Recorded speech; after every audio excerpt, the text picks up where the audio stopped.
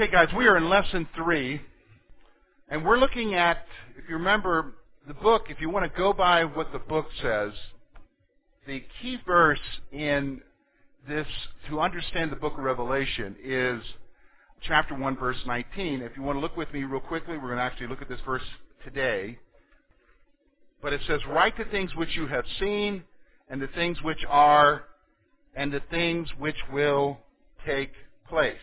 And so in this first part of our study, which we started last week, we'll finish it up today, we're looking at the things which he has seen. And they are with reference to the vision that John has of Jesus.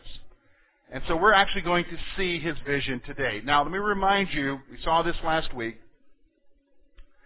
Well, actually, we're going to see it today, so I'll hold off on my thought and share it with you here in a moment. So look with me at verses 9 through 18. "I, John, both your brother and companion in tribulation, and kingdom and patience of Jesus Christ, was on the isle that is called Patmos, for the word of God and for the testimony of Jesus Christ. I was in the Spirit on the Lord's day, and I heard behind me a loud voice as of a trumpet, saying, 'I am the Alpha and Omega, the first and the last.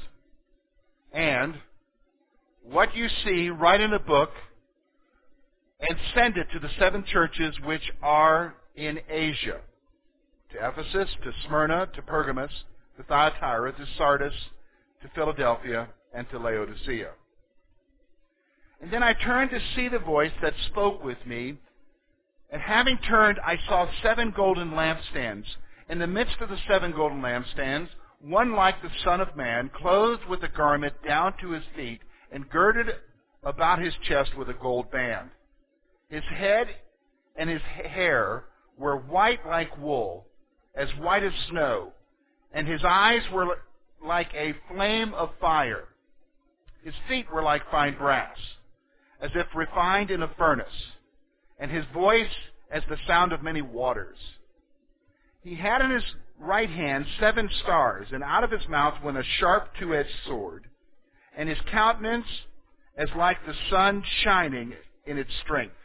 And when I saw him, I fell at his feet as dead, but he laid his right hand on me, saying to me, 'Do not be afraid. I am the first and the last. I am he who lives and was dead, and behold, I am alive forevermore. Amen. And I have the keys of Hades and death.'" Okay, so let's look at what these verses are saying. First of all, the Patmos vision. First of all, John identifies himself again. John identifies himself as sharing in their trials. Tribulation is a word that means extreme circumstances, going through some extreme difficulty. And so John is saying here, if you notice what he says in verse 9, "I am your brother and companion in tribulation." So he's saying to you and I, guys, I share in your grief and in your pain and in the stuff that you're going through. All right? So basically, as all of us here share in it, we live in a world that is hard. Bad stuff happens. Stuff happens. People are going to get sick. People are going to die. You're going to lose your jobs. It's a rough world. We need to grasp the reality of that. Now, why am I making such a big point out of that? Let me just stop for a moment. There is a doctrine in the Christian church in North America today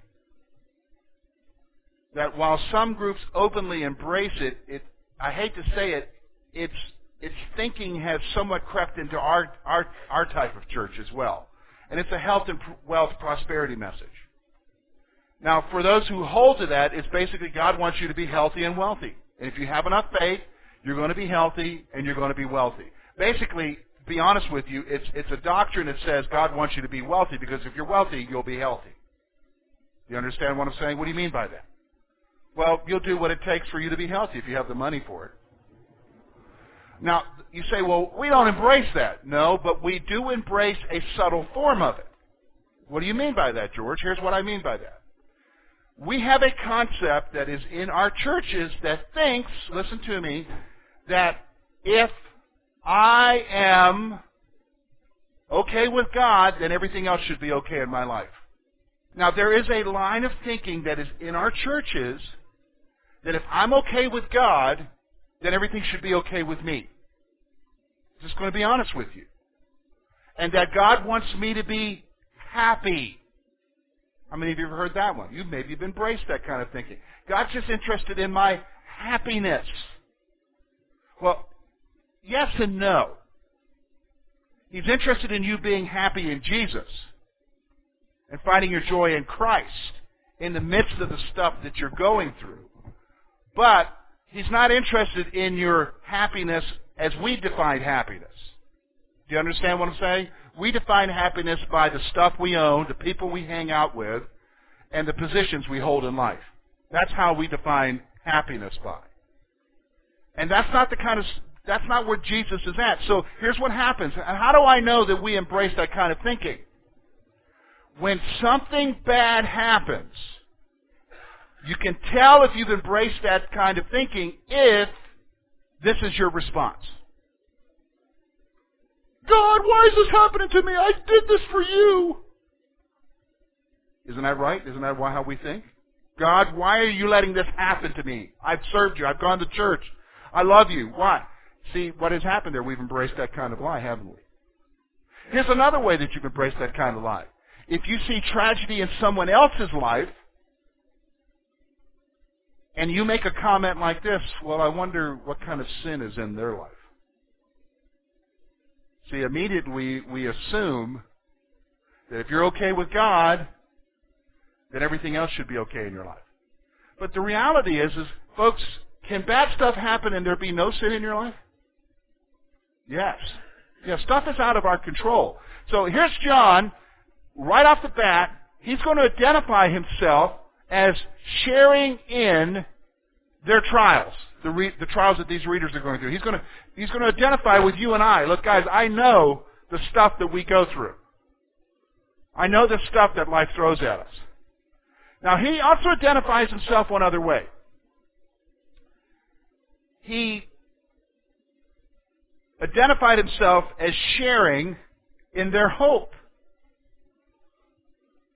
Sharing in their hope. Now look at what it says there. I am both your brother and companion in tribulation and the kingdom and patience of Jesus Christ. So what is that?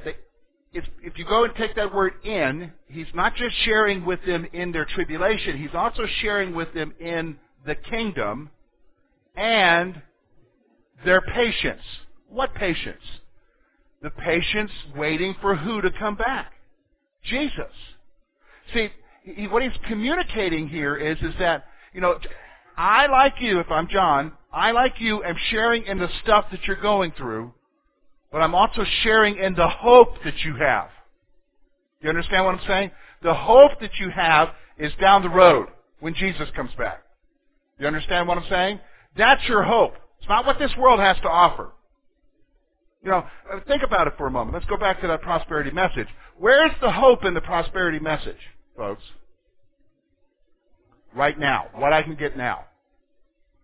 The reality is, later on, is where our hope needs to be in Jesus. Because, we just had an economic downturn, did we? Did we not? We've actually had two in the last 10 years. And so those of you who have 401k plans or IRAs know what I'm talking about, because even just 10 years ago, everything crashed and stuff dropped 30 to 50% in investments. Same thing happened again, if not more. Some of you took a real big hit in this latest one. So here you are, you're laying aside your nest egg, the company's putting their portion in, you're putting your portion in, and you're counting the days to retirement, you're watching it grow. And then what happens? Boom. Now, how many of you had control over the economy crashing? Anybody here have that kind of control? Please let us know. Because we want you to reverse it. None of us did. And then you watched your 401ks, your IRAs do what? Tank. And it's like, well, they told me. Well, yeah, they told you in a perfect world. But the world isn't perfect. See, our hope can't be in this world. Our hope has to be where, folks? In Christ. So here's what he's saying. He identifies himself as sharing in their hope. Is that your hope? Is that your hope, folks? Is it here? Do you understand? It has to be later on. Now, he's going to give them their location. He tells them that he's on Patmos because of the gospel. Let me describe Patmos to you. Patmos is a little island in the Aegean Sea off the coast of what is now modern-day Turkey. I think it belongs to Greece today. It's a barren island, no trees on it. It's kind of rocky, grassy, and there's no trees on the island at all. They believe today that they know the cave that John stayed in when he was on there. So he was exiled there. The date of his exile, church tradition and history tells us, is about AD 95. Okay, so you're talking about a book here that was written in AD 95. So it's while he's on this island. So obviously conditions are not great there. So when he says he's sharing in trials, your little thing that you're going through is nothing compared to what he's going through. Okay? Now, why am I making a big deal about when this is? Well, because there's a group, and they're even in our area here, that believes that everything took place before what? AD 70. Everything took place with the fall of Jerusalem. The problem is this book was written when? 25 years later. I think that's a significant point you got to keep in your mind. This book was written in AD 95 because John was sent to the island while I think Diocletian was the emperor at that time, and there was a severe persecution going on in the church. So he was sent there during that time. It couldn't have happened in AD 70. Couldn't have happened before that. So, yeah. No, but I'm sure they do. I think they actually claim the book was written before AD 70. I think that's kind of hard. You're grasping at straws. Maybe one church father said that, but when most of the church fathers say it was AD 95. All right? So here he is. He's on Patmos. Now, why am I making a big point here? Because we got some folks in this area, right here in this Pennsylvania area here, who hold to this, and you may meet them, and they'll tell you, oh, it already took place.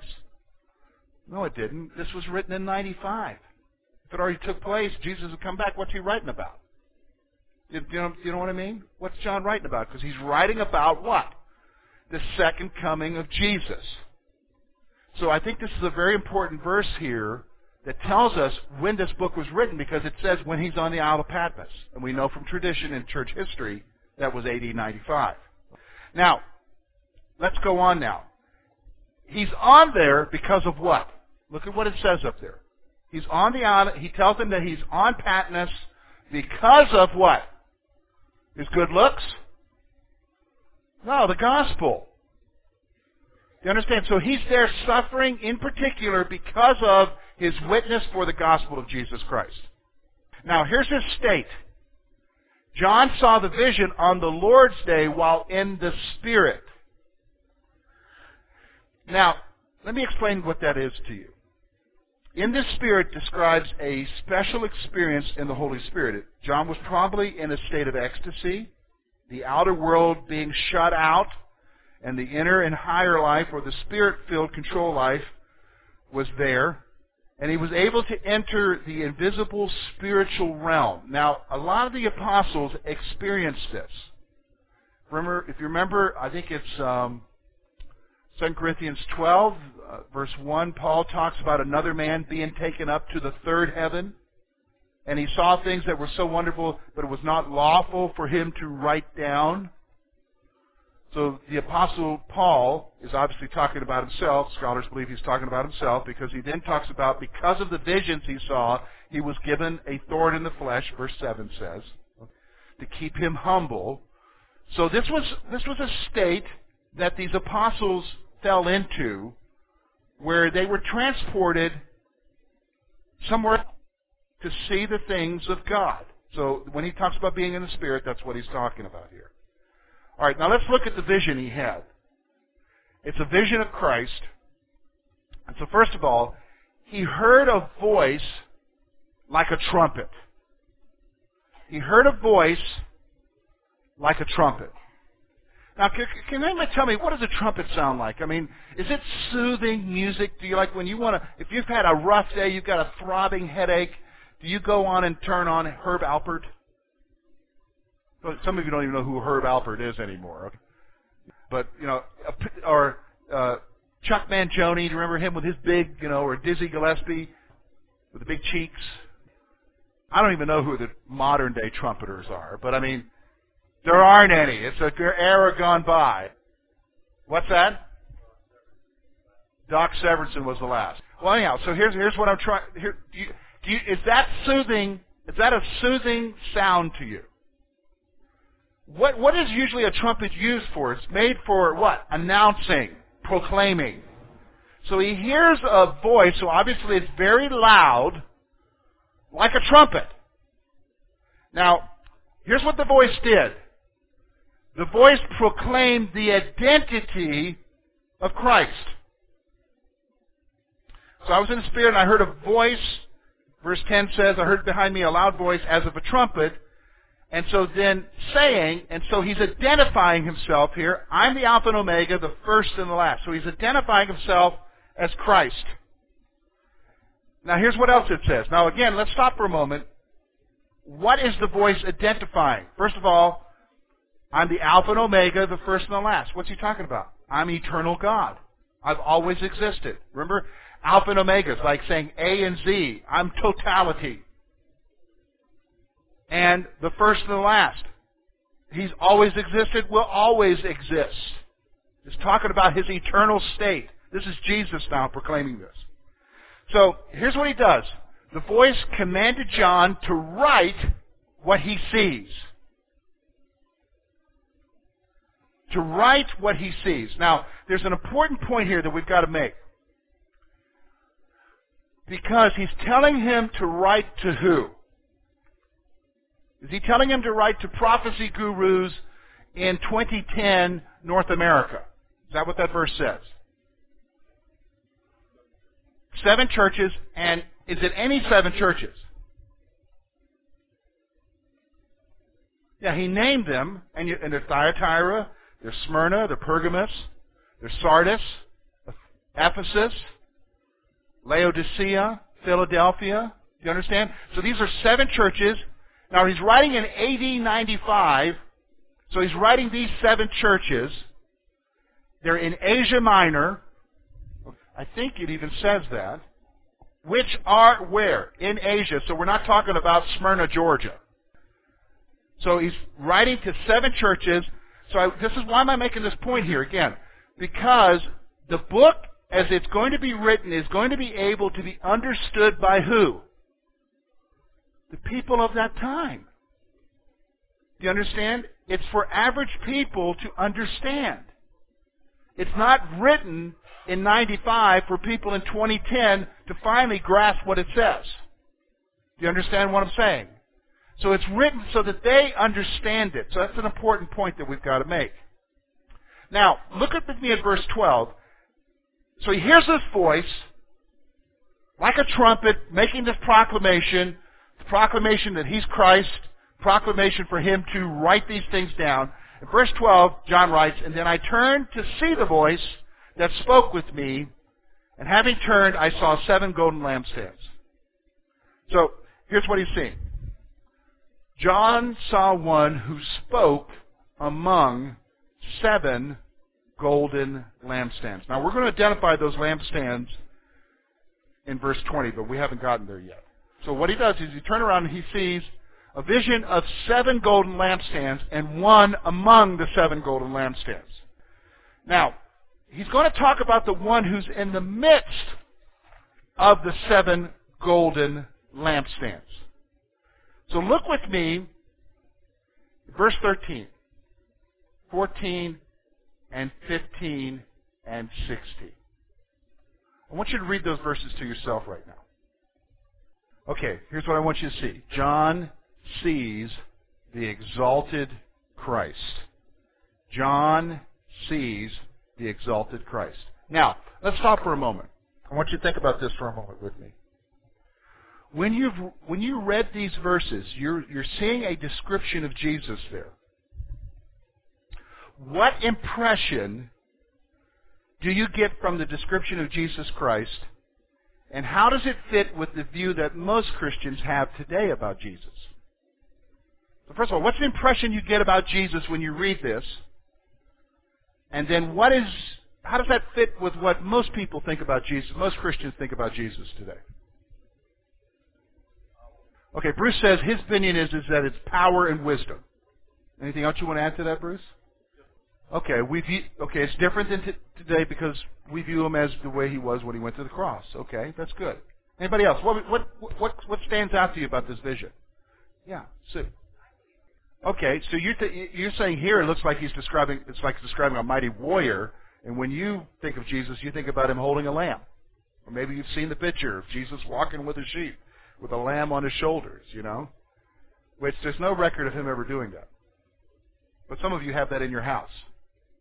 Here's what I want you to think about. Okay, guys, we got to be very careful, all right, because Jesus calls us his friend. All right, because we're going to see something here in a moment that I think needs to speak to us here today.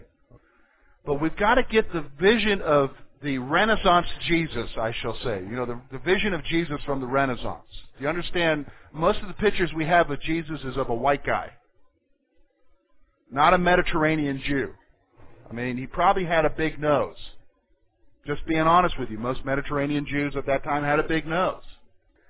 He probably was olive-skinned. If you look at most of the pictures we have today, they look like Italians. And there's a reason why. Well, that may be one reason, okay.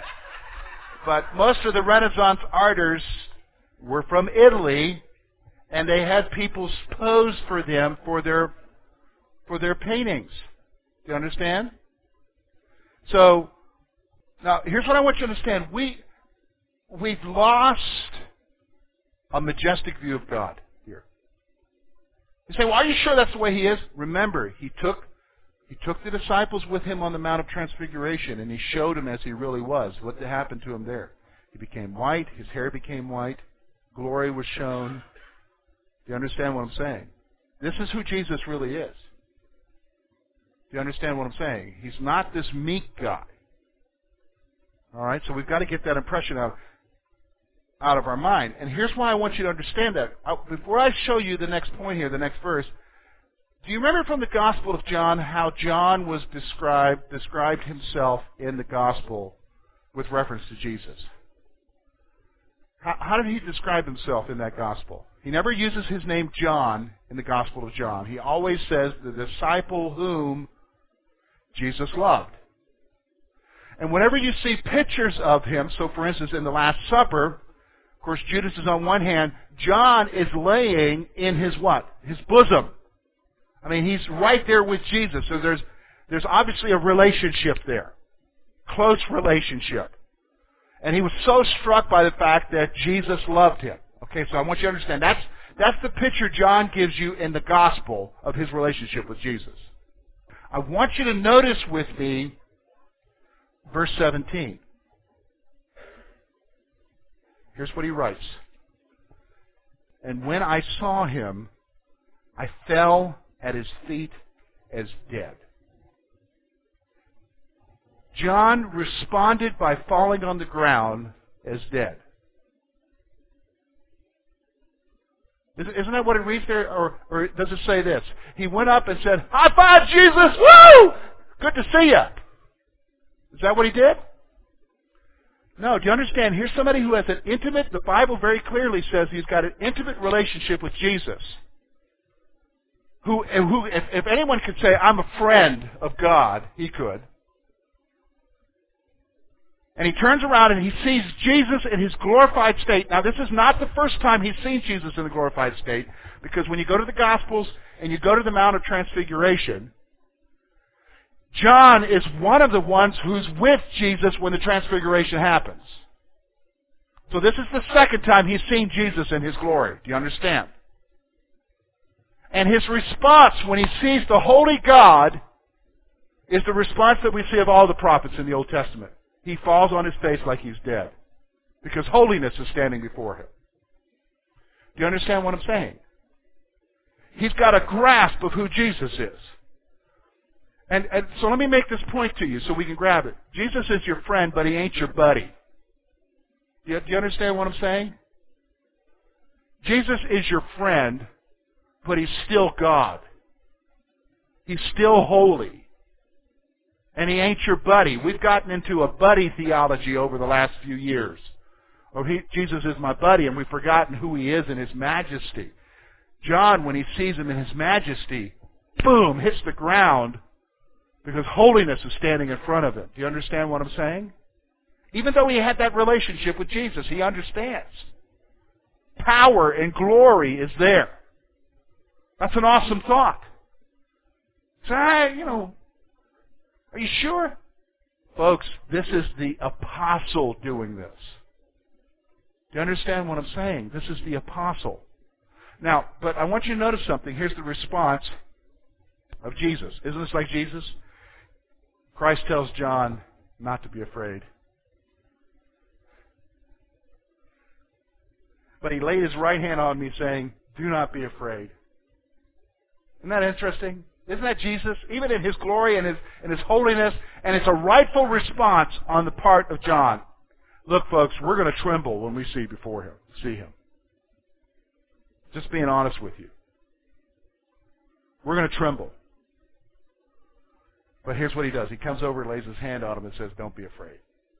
Isn't that awesome? Isn't that Jesus? Now, here's what goes on now. Look with me. He identifies himself, verses 17 through 18. Here's what he describes himself. First of all, he describes himself again as the first and the last, which I already told you. He describes himself as eternal. He's eternal. He's always existed. He always will exist. Period. He goes on. Christ describes himself as resurrected. Look, he goes vividly and he says what? He says he lived, was dead, and what? And now is alive again. So he's talking about his resurrection. But he describes himself in one other way, and I think this is the most powerful for you and I. Look with me at the last part there. I have the keys of what? Hades and death. Here's what I want you to see. Christ describes himself as having authority over death and hell. Hades here, there are several New Testament terms.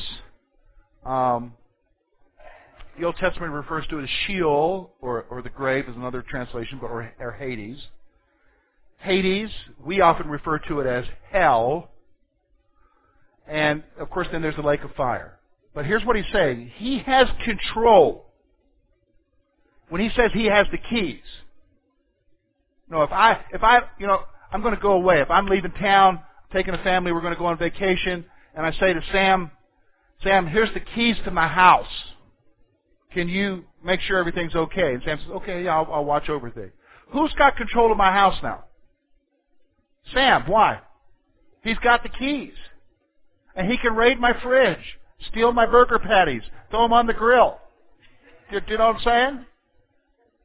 I mean, he can, he's got control. Why? He's got the keys. Do you understand what I'm saying? Who's got control of your car? The guy who's got, or gal who's got the what? The keys. And you know what I'm talking about when we talk about control, because when your teenager asked to use the vehicle, you were reluctant to what? Give up the keys. Because keys mean control. That's what's going on here. What I want you to see is John's trying to tell you, Jesus identifies himself as what? Eternal, resurrected, and in control of the end. What do we fear, folks? Death. Don't we? It's a natural human instinct for us to fear death. Period. To us, that is doom. We try to do everything we can to cover it up. But Jesus says, I'm the one who holds the keys to death. Isn't that interesting? That's a great thing, the wonderful thing for you and I, isn't it? Wonderful thing for you and I to grasp. Now, look with me at verse 19 through 20. We're going to finish up with these two verses. Here's what he says. Write the things which you have seen, and the things which are, and the things which will take place. The mystery of the 7 stars which you have seen in my right hand, and the 7 golden lampstands. The 7 stars are the angels of the 7 churches, and the 7 golden lampstands which you saw are the 7 churches. All right, so let's talk about here. First of all, Christ tells John to write the revelation.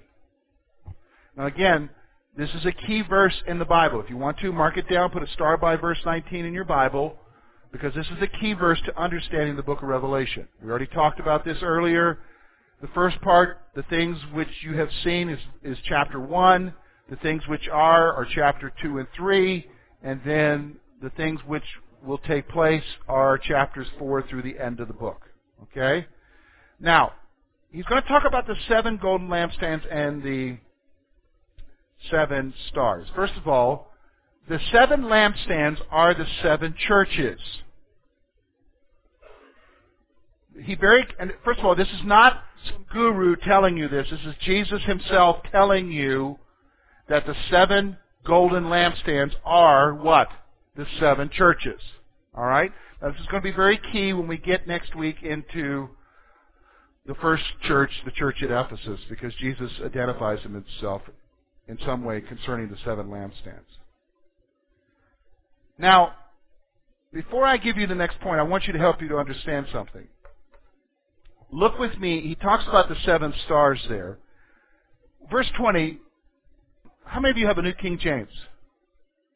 All right, somebody from the New King James, read to me what it says the 7 lampstands are. Excuse me, the 7 stars are. They are the what?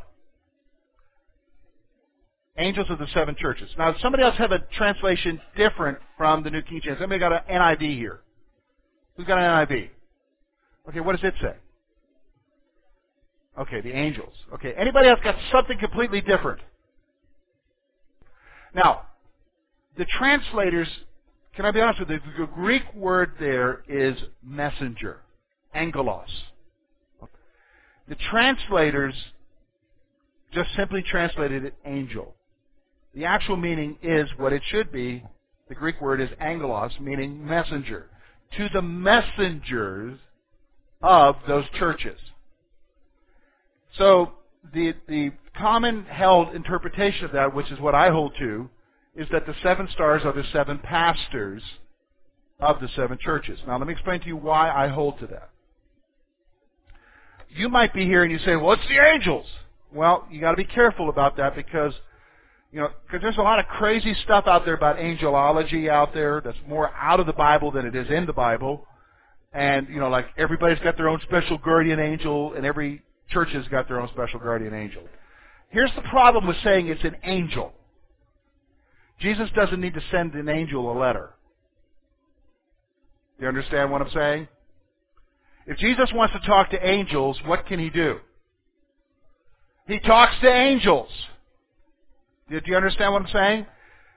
This is why I think we need to go back to what the meaning of it is in the Greek. The meaning of it is the messenger. Now, who is the messenger in a church? The pastor. Because the things he's going to say to those pastors are things that they're going through and things that they need to do with reference to the church. So, what we see there is that the 7 stars are the 7 pastors of those 7 churches.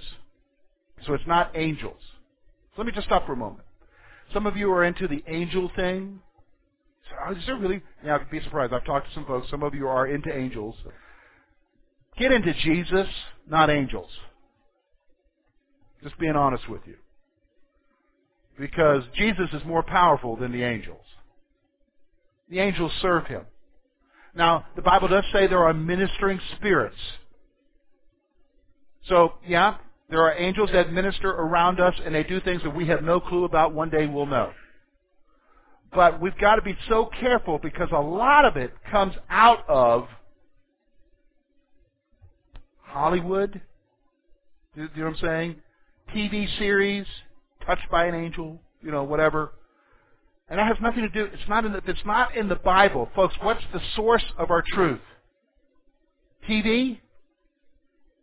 The Bible's got to be what the Bible says. So you got to be careful about the stuff you hear out there. All right. So let's close our time.